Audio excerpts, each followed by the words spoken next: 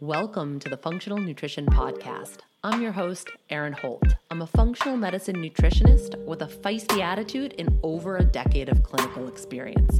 I work with women all over the world through my online programs, and I'm also the founder of the Functional Nutrition Academy, a 12-month practitioner mentorship where I help other nutrition pros level up with functional medicine methodologies. I've got a bone to pick with diet culture and the conventional healthcare model that are both systematically failing so many of us. Creating a new model is my life's work, and this is what the show's all about. Please keep in mind this podcast is created for educational purposes only and should never be used as a replacement for medical diagnosis or treatment. If you like what you hear today, I'd love for you to subscribe, leave a review in iTunes, share with a friend, and keep coming back for more. Thanks for joining me. Now let's dive deep. Hello, my friends. I am back to continue on with the Understanding Autoimmunity series. There is some ruckus afoot. We are getting our hot water heater and boiler replaced. So there's clanging and banging in the background. All apologies. I tried to hold off as long as possible, but I just gotta go for it. Hopefully you won't be able to hear it too much. I don't think it should be too distracting for you. It's just a little distracting for me. Last week we took a little bit of a break, a little bit of a pivot to invite on Jessica Flanagan Brown, and this is kind of like, I did this intentionally. There is a bit of a method to my madness, but I wanted to talk to her because the week prior we talked about food and diet. We talked about how our food system really can influence our susceptibility to autoimmunity. It's like one of the answers to why is this group of illnesses so much more commonplace than they used to be. And so what can happen when somebody gets diagnosed with an autoimmune illness, or maybe they have autoimmunity in the family and they're trying to prevent it, is that they can find healing through healing diets. A lot of these healing diets are really restrictive, and they are made or they're created for short-term use. But that piece, that little nugget, oftentimes gets lost in translation. And so folks go on these really restrictive diets long-term, and there's a whole host of problems with that from a physiology standpoint, and I've unpacked that on shows prior to this quite extensively. But there's also mental and emotional challenges. And this is something that Jessica has seen quite a lot in her practice over the past 4 to 5 years, or maybe even longer. So I wanted her to chat a little bit about this, especially because today I'm going to briefly touch upon food sensitivities as part of the overall autoimmune picture. And what I want to be really mindful of is understanding that autoimmunity is a process, and food is one part of that process, but it's not the only part. And we want to be really careful that we're not blaming food for what something else did, or we're not making food the only area of our intervention and our focus. Today, we're going to talk about mechanisms of how autoimmunity gets switched on, and you'll see that it's more than just a food picture. We're also going to talk about functional lab testing to help identify underlying triggers. A few weeks ago, we talked about just basic labs that you can have your primary care doc to, and now we're going to get into the functional lab testing, as I promised that we would. I will say that my intention behind this episode, it's more education-based. I'm trying to help you connect yourself to resources rather than just pitch my own services. But I will say that all of the labs that I'm going to outline here, we do run those here at The Functional Nutritionist, and my team is really well-versed in autoimmunity, so you're in good hands. If you're at the point where you're looking for a functional provider to oversee your care or to work as part of your healthcare team. So just a heads up. What I'm not going to do is talk about treatment strategies, just because that would be really irresponsible of me. There's no way that in an hour-long show, I can tell you how to care for your body, right? So I'm not going to do that to you because it wouldn't be responsible, especially when we're talking about autoimmunity. You really want somebody thinking critically about your case and looking at all the moving parts before they give you like blanket recommendations. I will link out to some relevant episodes that goes more into, in-depth detail that can really help you out here. Now, I already know this is going to be a longer episode, so just a heads up, like get a beverage ready, get some trail mix, get comfy in your car if you're going for a long drive, get your walking sneakers on, like prepare to tuck in because this is a long one. This one probably took me the longest to organize. By the way, this autoimmune series is taking me way longer than I anticipated. It is a big project, so I really hope that it's really helping people. Okay, so I do want to say that before we get into high-level functional lab testing, before you go that route, before you start thinking about supplement protocols and working with functional providers, you absolutely can and should start with lifestyle basics. I often refer to it as lifestyle medicine. These basics, these fundamental building blocks of health can make the difference between remission and relapse. These factors make a huge difference in flare-ups. This stuff is powerful, it's effective, and it matters. So be sure that you're working on the basics. So eating, hydrating, sleeping, moving. I will say that sometimes labs can sort of be the stimulus or the impetus needed to actually do these things. There's something about seeing concrete evidence of what's going on inside your body that like motivates you to make change. But if you're not there yet, no worries, work on the basics, big time. An example of this is exercise. So sedentary behavior, not good for autoimmunity. RA is the condition that's most studied because this population of people are in a lot of pain. And the research is pretty clear that more movement is associated with less flare-ups of this condition. And inactivity or sedentary lifestyle actually worsens symptoms of RA. When we move our bodies, we're improving circulation, we're improving blood flow, we have better immune regulation. It increases opioid production, like that runner's high. You don't have to run in order to get it, but you know what I'm talking about. Those feel-good chemicals that get released when we move our body actually help to turn on T regulatory cells, and that dampens autoimmunity. Anything we can do to increase our opioid production, like those feel-good chemicals, really help to support T reg cells. So that's 2 thumbs up from an autoimmune perspective. And like I said, it doesn't have to be hard running. It doesn't have to be intense exercise. It can be walking. It can be lighter activity. We know, and I've talked about this on the show before, that exercise is a stressor, and intense exercise can increase oxidative stress. That's not necessarily a bad thing if you're healthy and you have low inflammation, but with autoimmunity, we have inflammation that's sort of unchecked, and that additional oxidative stress can make you feel worse. So when it comes to movement, we really have to kind of find our own unique threshold, our own specific capacity given what we're going through. And this can change, from season to season in your life. But exercise, really important. So if you're listening to all of this and you're like, gosh, I don't really have the mental, the emotional capacity or the financial capacity to take on another practitioner or find these functional lab testing, really work on the basics. Another one, I'm really going to make a case for sleep. Sleep is an immune modulator. There is no supplement, there is no medication that can do for your immune system what sleep can do. And we're going to quickly interrupt this discussion to shout out one of our show sponsors. As a reminder, the support of our sponsors is what allows the Functional Nutrition Podcast to continue to pump out new content to you. So we always thank them. We hope that you support them too. If you'd like to conquer sleep with Ned's Dream Set, Functional Nutrition Podcast listeners get 15% off with code FUNK. Go to helloned.com/funk or enter code FUNK at checkout. That's HELLONED.com/FUNK to get 15% off. Thank you, Ned, for sponsoring the show and offering our listeners a natural remedy for some of life's most common health issues. All right, back to the show. There is a 47% increased risk of autoimmune disease for those who have sleep disorders. It just shifts your entire physiology. It puts you into a more inflammatory response.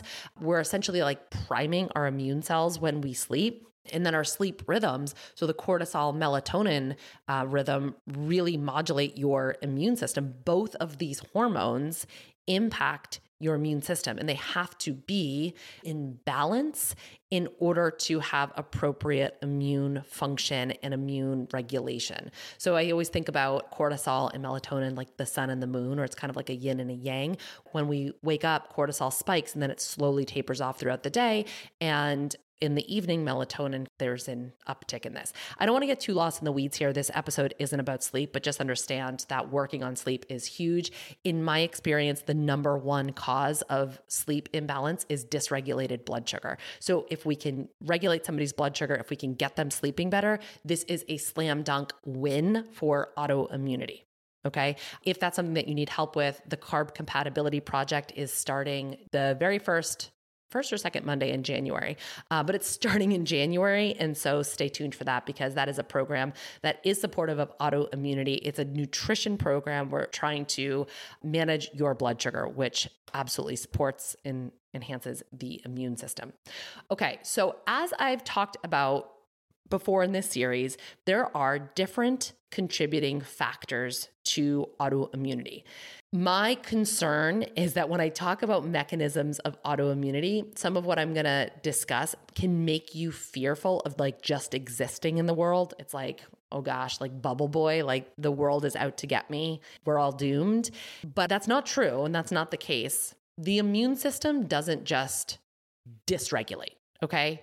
There are always multifactorial things leading up to the onset of autoimmune disease. I'm going to talk about a concept of molecular mimicry. And so there might be one trigger like a bacterial infection, for example, but it probably wasn't just the infection by itself that turned on autoimmunity. And that's really what I want you to understand in this episode as we explore these different mechanisms of how autoimmune disease develops. There's a line that I'm going to read. This is from an article that I'll link up. And I think this really explains what I'm trying to say. The interaction over time of genetic, epigenetic, and environmental factors increases or decreases the liability an individual would have to develop an autoimmune disease, depending on the misbalance between risk and protective effects. So we have to start thinking about illness, about chronic illness, about autoimmunity as more of a dynamic process. The disease process is a process. It happens over time. And so it's not like one day you're running around and you're perfectly healthy and you come in contact with an illness and then all hell breaks loose and now you have autoimmunity. It is a process that happens over time. And that's why we spent time in the last part of the series exploring what sets the stage for autoimmunity, because we want to support the overall immune system to prevent autoimmunity from being turned on in the first place. And in most cases, the same things that we do to try to prevent autoimmunity are what we can do to heal autoimmunity, to put it into remission and to prevent flare-ups. I think a couple of quotes from Gabor Mate's latest book really highlights this. He says, chronic illness is to a large extent a function or feature of the way things are, not a glitch, a consequence of how we live, not a mysterious aberration. If we could begin to see much illness itself not as a cruel twist of fate or some nefarious mystery, but rather as an expected and therefore normal consequence of abnormal, unnatural circumstances, it would have revolutionary implications for how we approach everything health related. So that's what part 3 was all about, is saying like, hey, there's this evolutionary mismatch. The way that we live our life, our external environment is not what our genes and our immune systems have been primed for. So of course, things are running amok. So if we can really understand that and make decisions in our day-to-day life that are more in alignment with our own health needs, our requirements for health, then we are more likely to prevent or reverse the autoimmune process. So hopefully I have laid the groundwork thoroughly enough for us to dive into the next portion of this conversation, which is mechanisms of autoimmunity, how autoimmunity gets induced or turned on. And the very first place we're going to start is molecular mimicry. Molecular mimicry is basically when foreign antigens have structural similarity to self-antigens.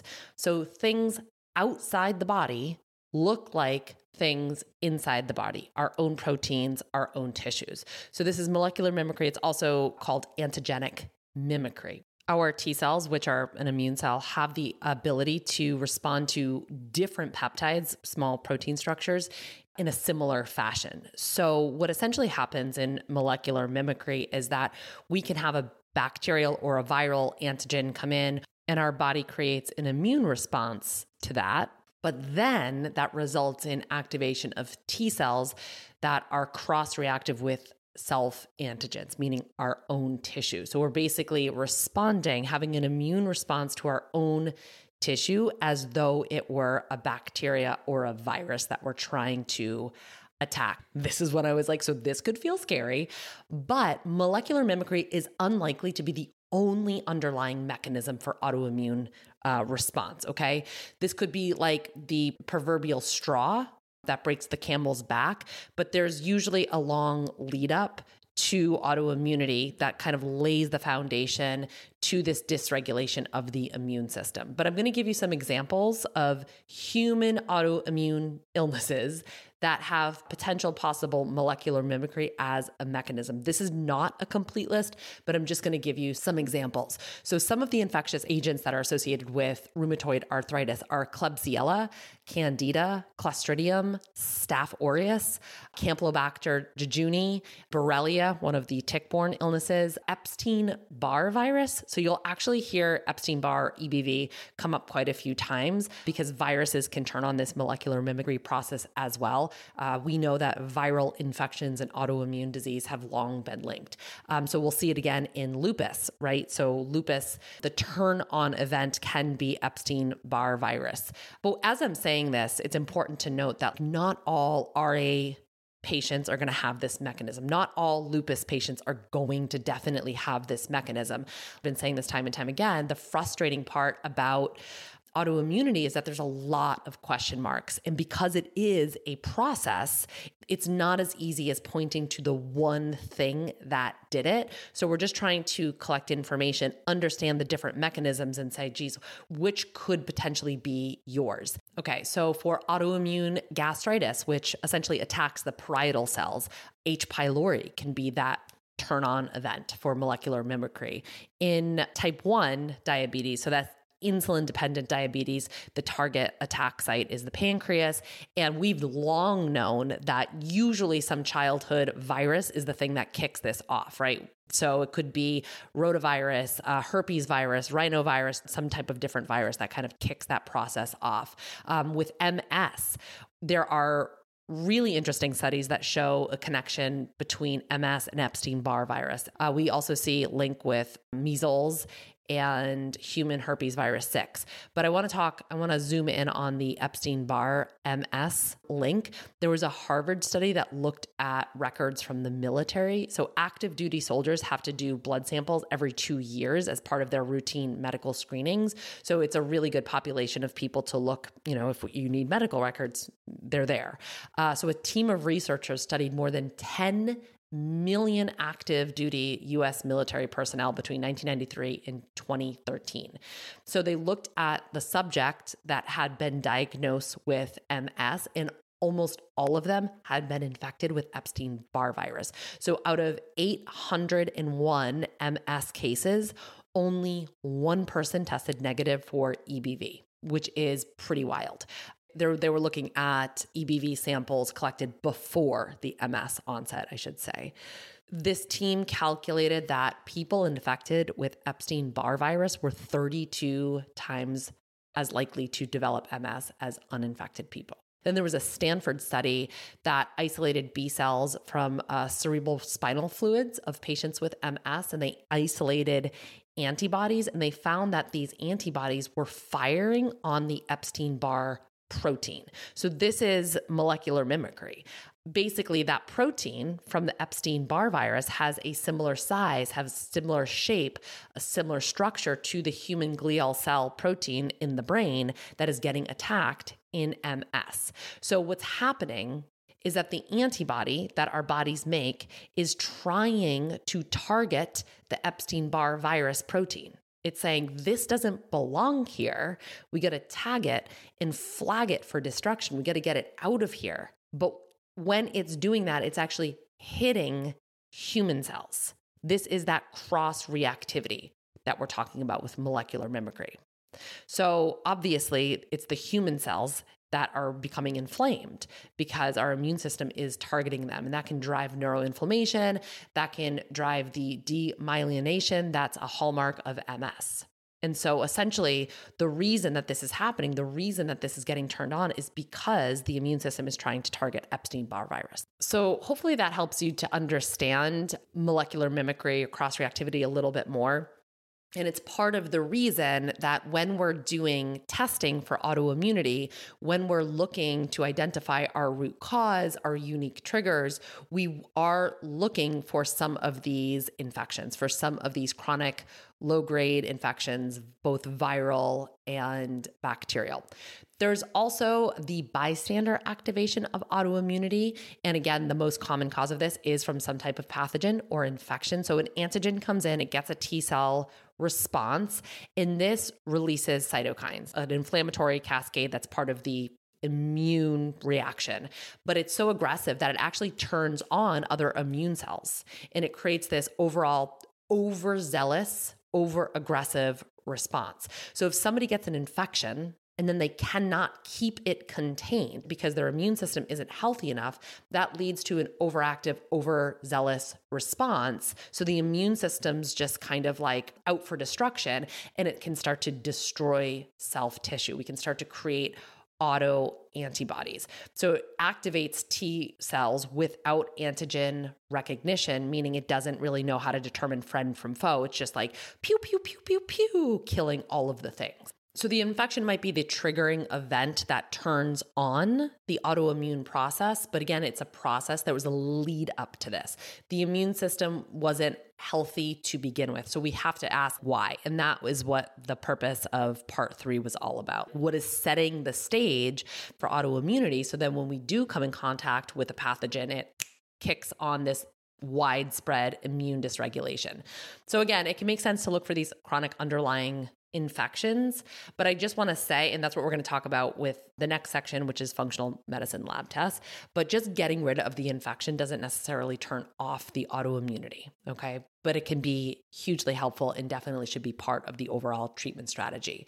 So functional medicine lab tests, let's dive into it. I do want to say just a few disclaimers. You really shouldn't be doing all of these tests all at once. I'm going to talk about a lot of different ones. There really needs to be a strategy based on your unique symptoms, based on your health history, your intake, how things are presenting for you. And on top of that, and I really can't stress this enough, you must be working with somebody who knows what to do with the information. Lab testing is basically useless unless you have somebody who can analyze it, given your unique context, and strategize a plan based on the data. Okay, so that's really, really important. And again, I'm just gonna shout it out one last time. The most important place to start is with lifestyle, with diet, with the fundamental basics, with that lifestyle medicine. And so you can do that with us through the Carb Compatibility Project that starts in January. If you wanna get started immediately on something, we have the Eat to Achieve program. It's 21 days of whole food nutrition. We also have our one-on-one services, okay? So since we were just talking about molecular mimicry and autoimmunity being turned on by a pathogen, a really great lab to assess for this is from a company called Cyrex, and it's their Array 12. It's the pathogen-associated immune reactivity screen. So this detects immune reactions to key pathogens. And I'm going to explain that in just a second. And there's a number of different ones. I don't exactly know how many it looks at, but it looks at Candida, Campylobacter, H. pylori, Klebsiella, Giardia. It also screens for some viruses, rotavirus, CMV, EBV, herpes virus 6, so different ones. Some of those things that I just called off, you're like, oh, maybe if you're familiar with functional lab testing or you're a practitioner, you're like, oh, hey, I've seen those on a stool test, like a Klebsiella, Campylobacter, Candida, Giardia, H. pylori. We might see these on a stool test. Just seeing the presence of these viruses or bacteria, these infections, does not indicate that you have immune reactivity to them. I'm going to say that again because it's really important. Just seeing the presence of these things, whether on a stool test or otherwise, does not mean that your immune system is reacting to them. So you can have the presence of, let's say, H. pylori. That doesn't mean that you have an immune reactivity or that it has turned on this molecular mimicry process or that it's turned on autoimmunity. Okay. But this lab, the Cyrex Array 12, is indicating that your immune system is mounting a response against these specific infections. So there is immune reactivity. So that would be a really helpful one to do if you're trying to suss out if there is a pathogen component. Epstein-Barr, we talked about that before. So you can do a very common Epstein-Barr panel, easy to get. And this, since it's such a common autoimmune viral trigger for people, it would be a good one to look at. Now, you just want to make sure that you're doing like a full panel where you're not just looking at IgM, you're looking at early antigen, viral capsid antigen. A full panel can really help you detect or help your practitioner detect if it's past exposure or an active infection, because that kind of matters. A lot of us have past exposure to Epstein-Barr virus. That doesn't mean that it's currently active in our bodies or that it's triggering autoimmunity.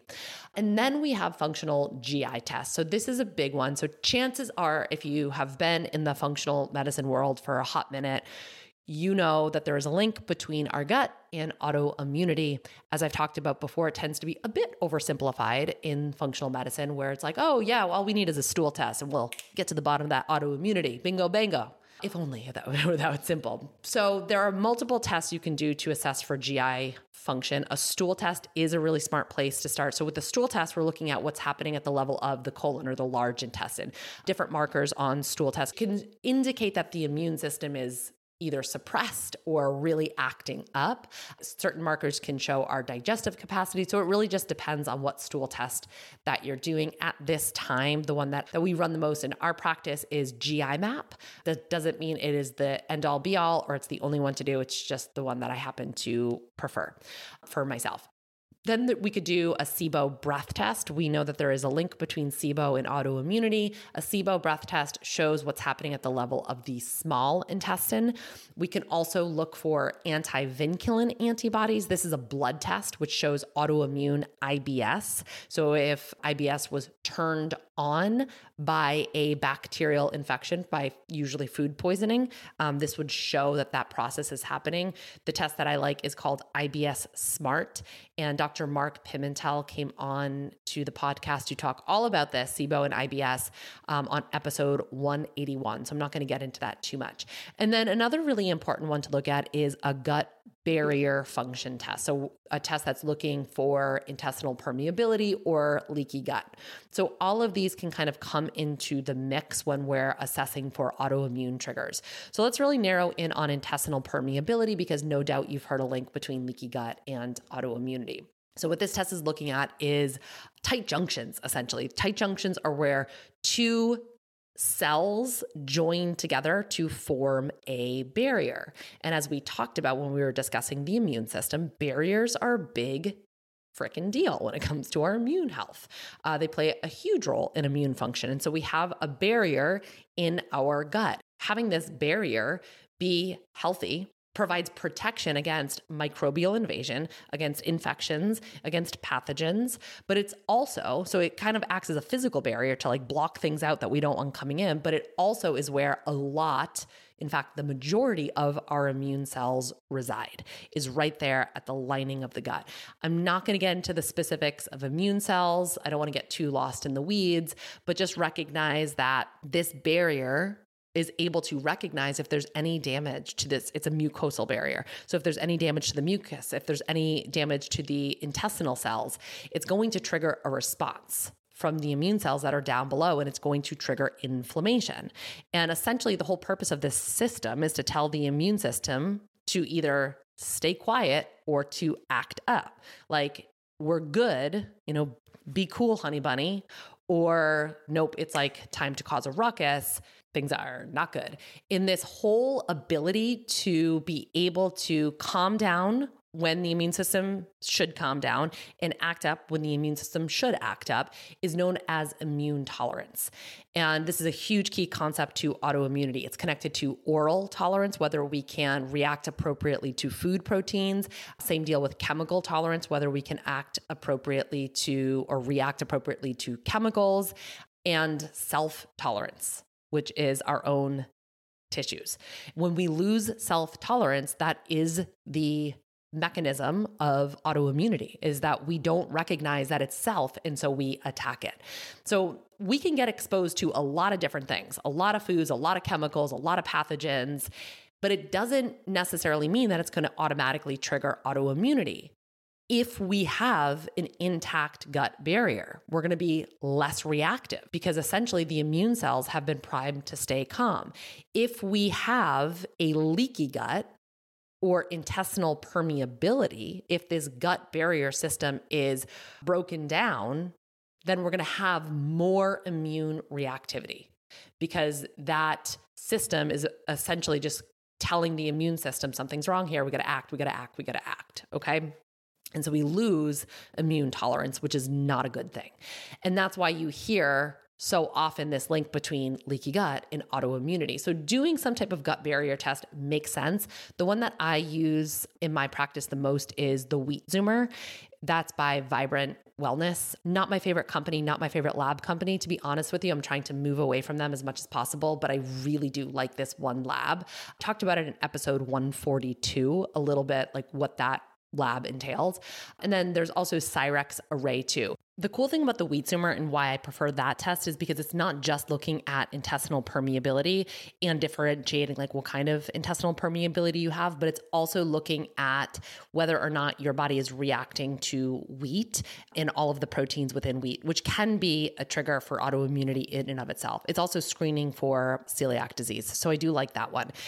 It's also showing whether or not there is presence of something known as LPS in the bloodstream. LPS stands for lipopolysaccharides, and it is wildly inflammatory. If this substance, which comes on it's basically in the outside of gram-negative bacteria, if it gains access to our circulation, to our bloodstream, wildly inflammatory. It basically activates toll-like receptors that turn on NF-kappa B, which is a regulator of innate immunity.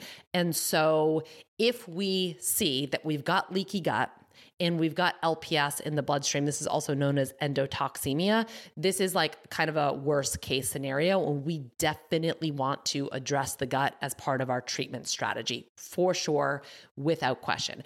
If you see leaky gut without this LPS, that's when you can kind of like think through the treatment strategy and like, do I really need to go here? Or are there other things that I should be prioritizing?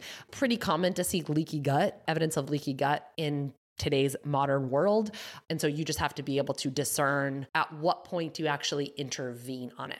Again, not the purpose of this conversation, but worth mentioning. And then we have to talk about the microbiome, because it's not just gut pathogens that can be a key factor in autoimmunity, but it's also just the overall microbiome itself, the balance or the imbalance, also known as dysbiosis. So what we need, and we talked about this a bit in part 3, what we need in order to have a healthy immune system is to have a healthy microbiome.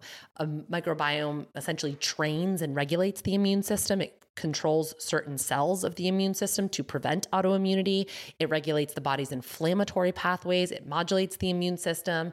It protects against allergy development, food sensitivities, viruses, pathogens, and colonization resistance. So it's pretty big, heavy lift for our overall immune health.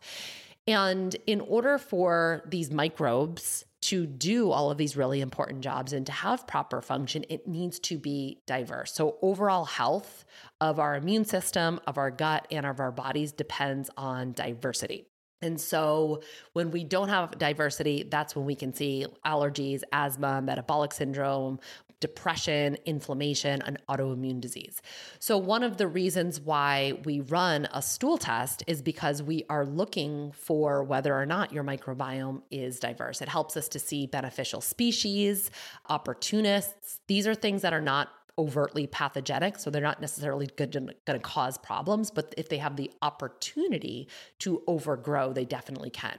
It can show inflammation, it can show digestive capacity, all on a stool test. So I do think a stool test is a really smart bet when you're trying to assess for triggers and root causes of autoimmunity. Remember that this is not showing immune reactivity like that immune reactivity panel, but it's showing you what's present. I do want to be crystal clear that solving the autoimmune puzzle is a bit more complex than just fixing a stool test or fixing a leaky gut panel, okay? But they are both part of the overall picture, if that makes sense.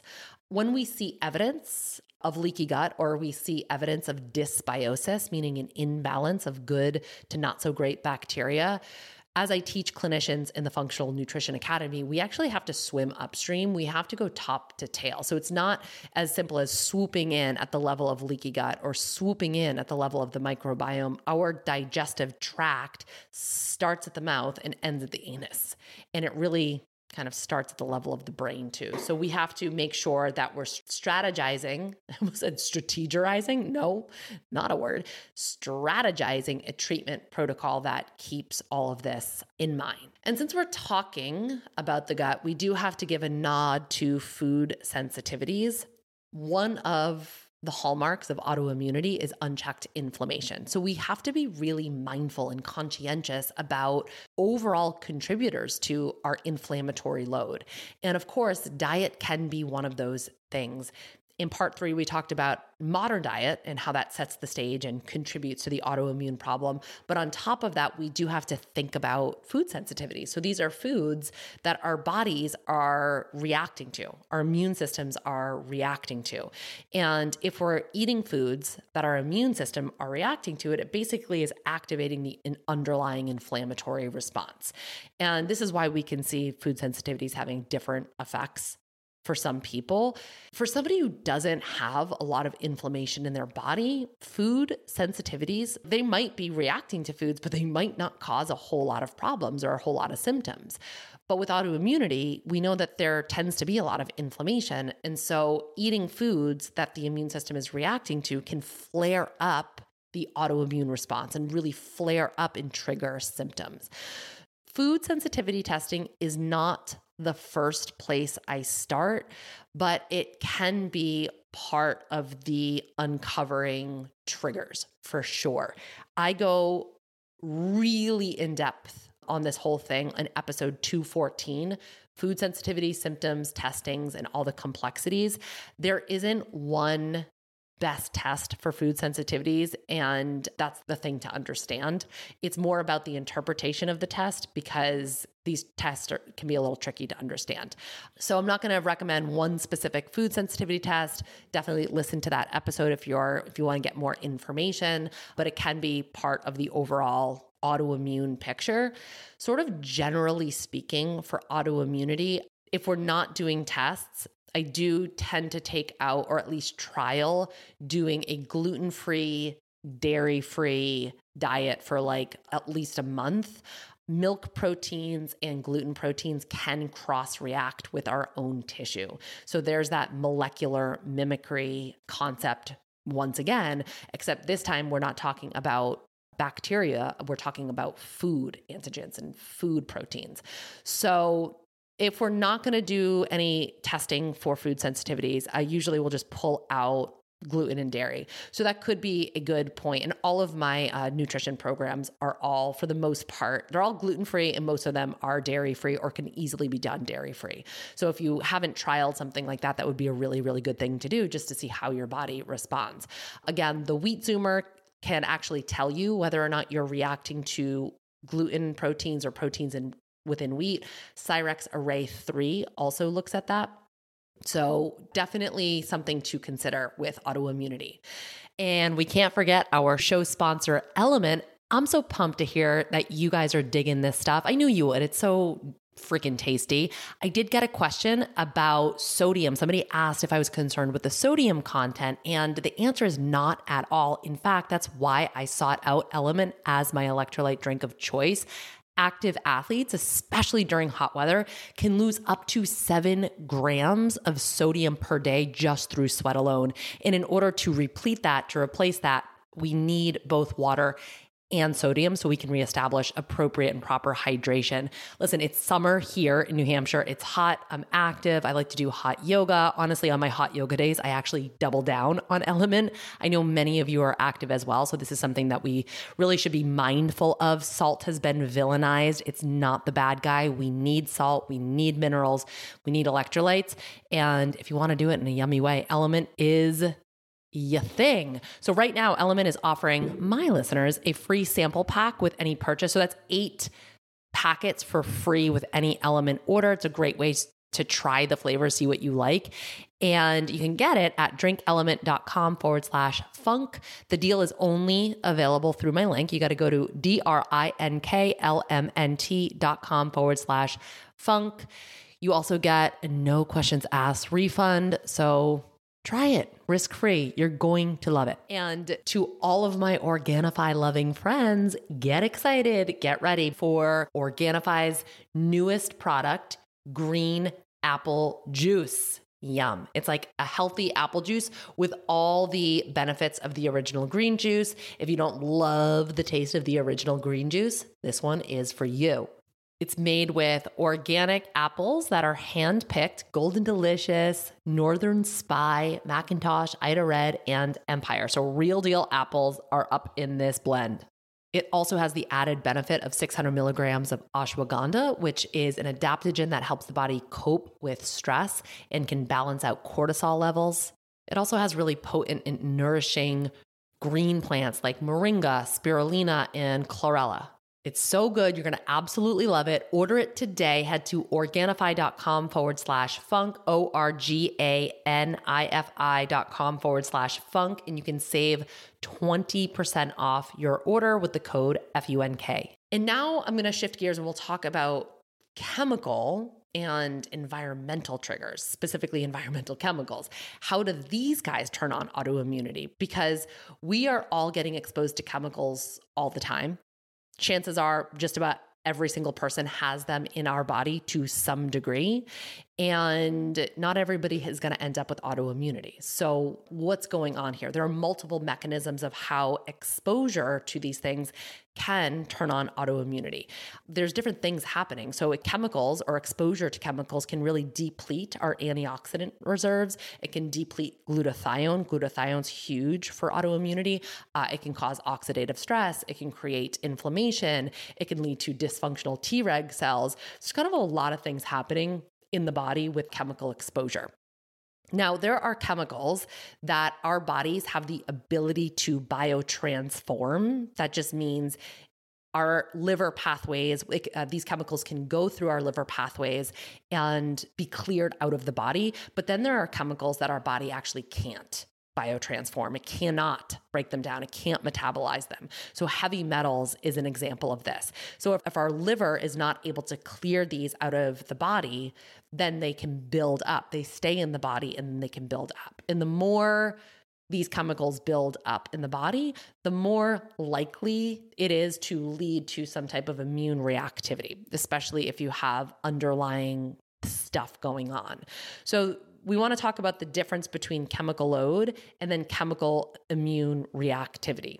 So we talked about this a little bit already in relation to pathogens, right? So just because you have H. pylori present in your gut, for example, does not mean that you have immune reactivity to it. It doesn't mean that your immune system is launching an attack against it. And same deal with chemicals. You might have a body load. Another way to say this is body burden, right? How much do you have in your body at any given time? And body burden is really just like our overall exposure to certain chemicals and then our ability or our inability to clear them out. Because some of us have great hepatic biotransformation pathways, just a fancy way of saying detox pathways, and some of us do not. And some of that is genetic and some of that is more circumstantial. But if we have a high exposure of these chemicals and we have a not so great ability to clear them out of our body, again, they can stay in circulation. And if they stay in circulation, if they stay in the body, it's more likely to trip up our immune system. It's more likely to become immune reactive. And so when we see immune reactivity, that means the immune system is actually reacting to the chemical. And this usually involves chemicals actually binding to a protein, because it's important to understand we can't create antibodies to a chemical. But if a chemical binds to a protein in our bodies, that can change the protein structure, and we can create an antibody to that. Because once the structure of one of our proteins is changed, the tissue now appears like a foreign invader to the immune system. And so the immune system creates antibodies against it, tags it for destruction and removal. This is the process of autoimmunity, when our immune system is attacking our own tissue. So this is one of the ways that chemicals essentially can turn on and trigger the autoimmune process. The most common area where this takes place, the most common protein in our body is albumin. This is the most abundant protein in our blood. And an example of this is BPA. So BPA, as you know, found in many plastic products, actually has a strong affinity for binding to our albumin protein, and that can start the autoimmune process. So there is like this huge emphasis on heavy metals, but we actually have to pay attention to other chemicals because those can oftentimes turn on autoimmunity as well. So exposure to plastics, huge deal. So we really want to make sure that we're reducing our overall chemical load. There's quite a lot of testing in terms of assessing if chemicals is part of your overall health picture with autoimmunity. So let me give you some. There's Cyrex Array 11, which is the chemical immune reactivity screen. So that's going to show if the immune system is reacting to chemicals. It will show if your body is producing antibodies in response to certain chemicals. Remember, this is very different than just showing overall chemical load. This is showing immune reactivity to these chemicals. Another test, this is the one that I would say we run most commonly in our practice, is the Great Plains GPL Tox. And this is a urine test. So that Cyrex Array 11, that's a blood test, by the way. This is a urine test. And it's looking at 173 different environmental pollutants. So phthalates, benzene, organophosphates, gasoline additives. It also includes a marker to assess for mitochondrial damage because we know that can take a hit with chemical exposure. So this is a great way to look at overall like body load. But again, it's not going to show you whether or not your immune system is reacting to it. So you just want to kind of figure out what the best option here is based on what's going on with you. Genova has another lab that looks at toxins, and it just kind of depends on the practitioner that you're working with, if they have a preference, what company they have an account with. I should have said this at the start of the show. I do not have any affiliation with any lab company, so I don't get like a financial kickback for talking about any of these labs, by the way, just as a heads up. Genova Toxic Effects Core Effects. So that's a blood and urine test. That's looking at pesticides, solvents, organophosphates. That would be another one to do. But it could be helpful to screen for your body load and or your immune reactivity when you're trying to assess for like, what is my contributing factor to turning on this autoimmune process? And then we do want to potentially look at heavy metals. There are three main ways to look at heavy metals. There's a serum heavy metal test, so that's blood, and you can just get this as a routine lab test through LabCorp. This is looking at whether or not you have heavy metals in your bloodstream right now. So are you getting active exposure to them right now? It doesn't necessarily show body burden, but it shows that it's active in your system due to ongoing or recent exposure. So it's still really useful and important information, because some people will be like, oh, that doesn't really tell you anything. Well, that's not entirely true. It does. If it comes back high, you're getting an active exposure. And so you want to find the exposure source. So that's blood. And that's usually kind of like the simplest way, but maybe doesn't give us the full picture. And then there's also urine tests to assess for heavy metals. And there's two ways to go about this. challenged or unchallenged. So unchallenged basically just means you pee in a cup, essentially. You're just looking at urine. And if these levels, if the levels of chemicals are high in your urine, it's showing that your body's attempting to clear them out. If you want to assess for overall body burden, arguably the best way to do this is with a challenge test.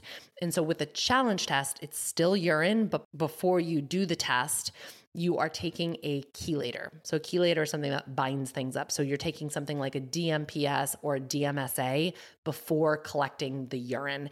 And I personally don't do this. I don't do this in my practice. And honestly, for myself, we actually just... Speaking of heavy metals, we just found out that my water, our well water, is high in arsenic and uranium. So I might come back and do a whole episode on heavy metals based on my own experience. But I am not doing a chelator challenge test for myself or for my kid or for my husband.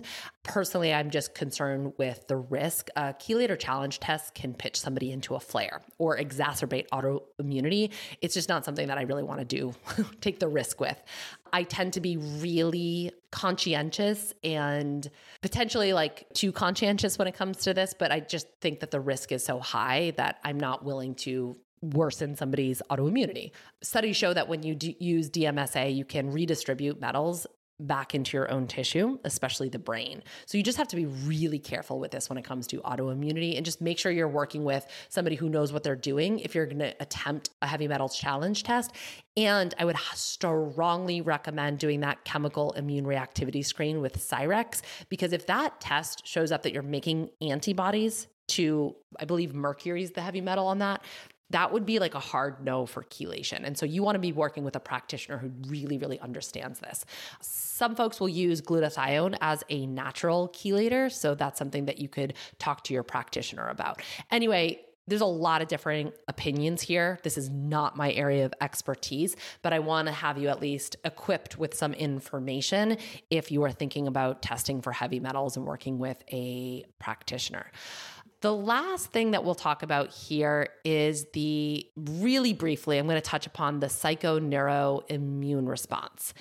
We know that there is a psychological activation of immune response, and we will get into this a lot more in depth, probably in next week's episode, because I think this deserves an entire episode dedicated to it versus just like a few short minutes at the end of an episode. It's that important. The fact that our stress, our thoughts, our trauma can activate the immune system is a really big deal, and it should not be overlooked. And it is really overlooked. So I want to talk into this. We talked about the PNI system or the psychoneuroimmunology, and the HPA axis is essentially the hub of this PNI system. And so HPA axis stands for hypothalamus pituitary adrenal axis. I have a lot of podcast episodes all about this. But we can, using functional lab testing, we can really look at the health of this HPA axis.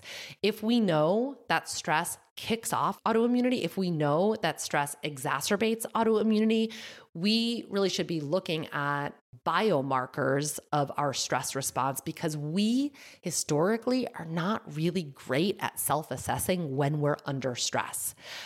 So that's why I do like to bring in a adrenal test, like Precision Analytical Dutch test is the one that I use most commonly because it shows so many different things. It's not the very first place that I start with folks with autoimmunity, but I usually do end up bringing it into the fold, especially when somebody doesn't really understand the effect that their emotions and their stress response can have on their physical body. And this stuff isn't just like woo-woo or like touchy-feely. It's real deal, like backed in science. I'll actually link up a cool article, The Role of Stress in the Mosaic of Autoimmunity, an Overlooked Association.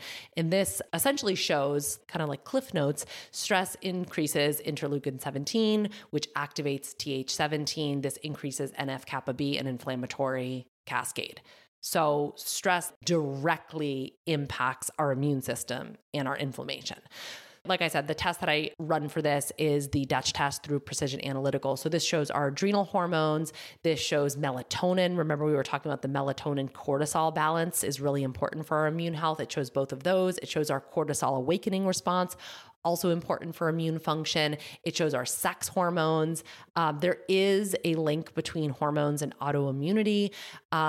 We know that autoimmune disorders tend to affect women during really high periods of significant stress. And so looking at our overall hormonal cascade can be part of the treatment strategy. We have fluctuations of hormones throughout the month, and those hormone changes really can impact our immune system, as can like big hormonal transitions, puberty, pregnancy, menopause, all of these things can influence our immune status. So I think I'm going to leave it there. I've been talking for a long time. Those are some really, I wanted to not just tell you like, hey, go get these tests, but also for you to understand like what specifically you're looking for with these tests, like the mechanisms of action, how these things can contribute to your autoimmune picture. So I know that this was a bit of a doozy of an episode, but hopefully you hung in there and you're feeling a little bit more empowered with information to take to a healthcare provider or a practitioner to say like, hey, let's test for some of these things. Anyway, I'll be back next week with even more. Thanks for joining me for this episode of the Functional Nutrition Podcast. If you got something from today's show, don't forget to subscribe, leave a review, share with a friend, and keep coming back for more. Take care of you.